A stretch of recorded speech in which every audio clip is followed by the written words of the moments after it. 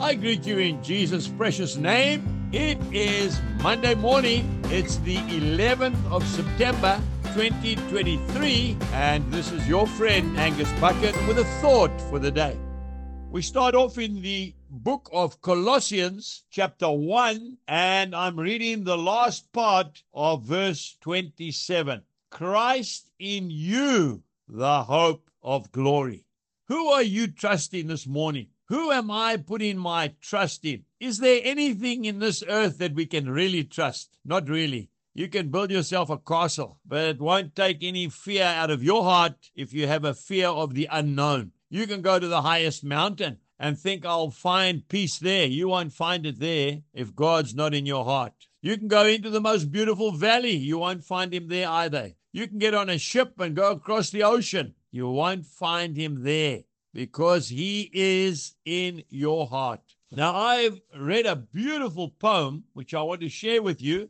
The author is unknown, obviously a very humble person, but what a beautiful poem. Please listen to this with me. It starts off like this. My home is God himself. Christ brought me there. I placed myself within his mighty arms. He took me up and safe from all alarms. He bore me where no foot but his has trod, within the holiest at home with God, and had me dwell in him, rejoicing there. O holy place, O home divinely fair, and we, God's little ones, abiding there. My home is God himself. It was not so. A long, long road I traveled night and day, and sought to find within myself some way. Nothing I did or felt could bring me near. Self-effort failed,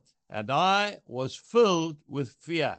And then I found Christ was the only way, that I must come to him and in him stay. And God had told me so. And now my home is God, and sheltered there. God meets the trials of my earthly life. God compasses me round from the storm and strife. God takes the burden of my daily care. O wondrous place, O home divinely fair, and I, God's little one, safe hidden there. Lord, as I dwell in you and you in me, so make me dead to everything but thee, that as I rest within my home most fair, my soul may evermore and only see my God in everything and everywhere. My home is God. Jesus bless you and have a wonderful day. Goodbye.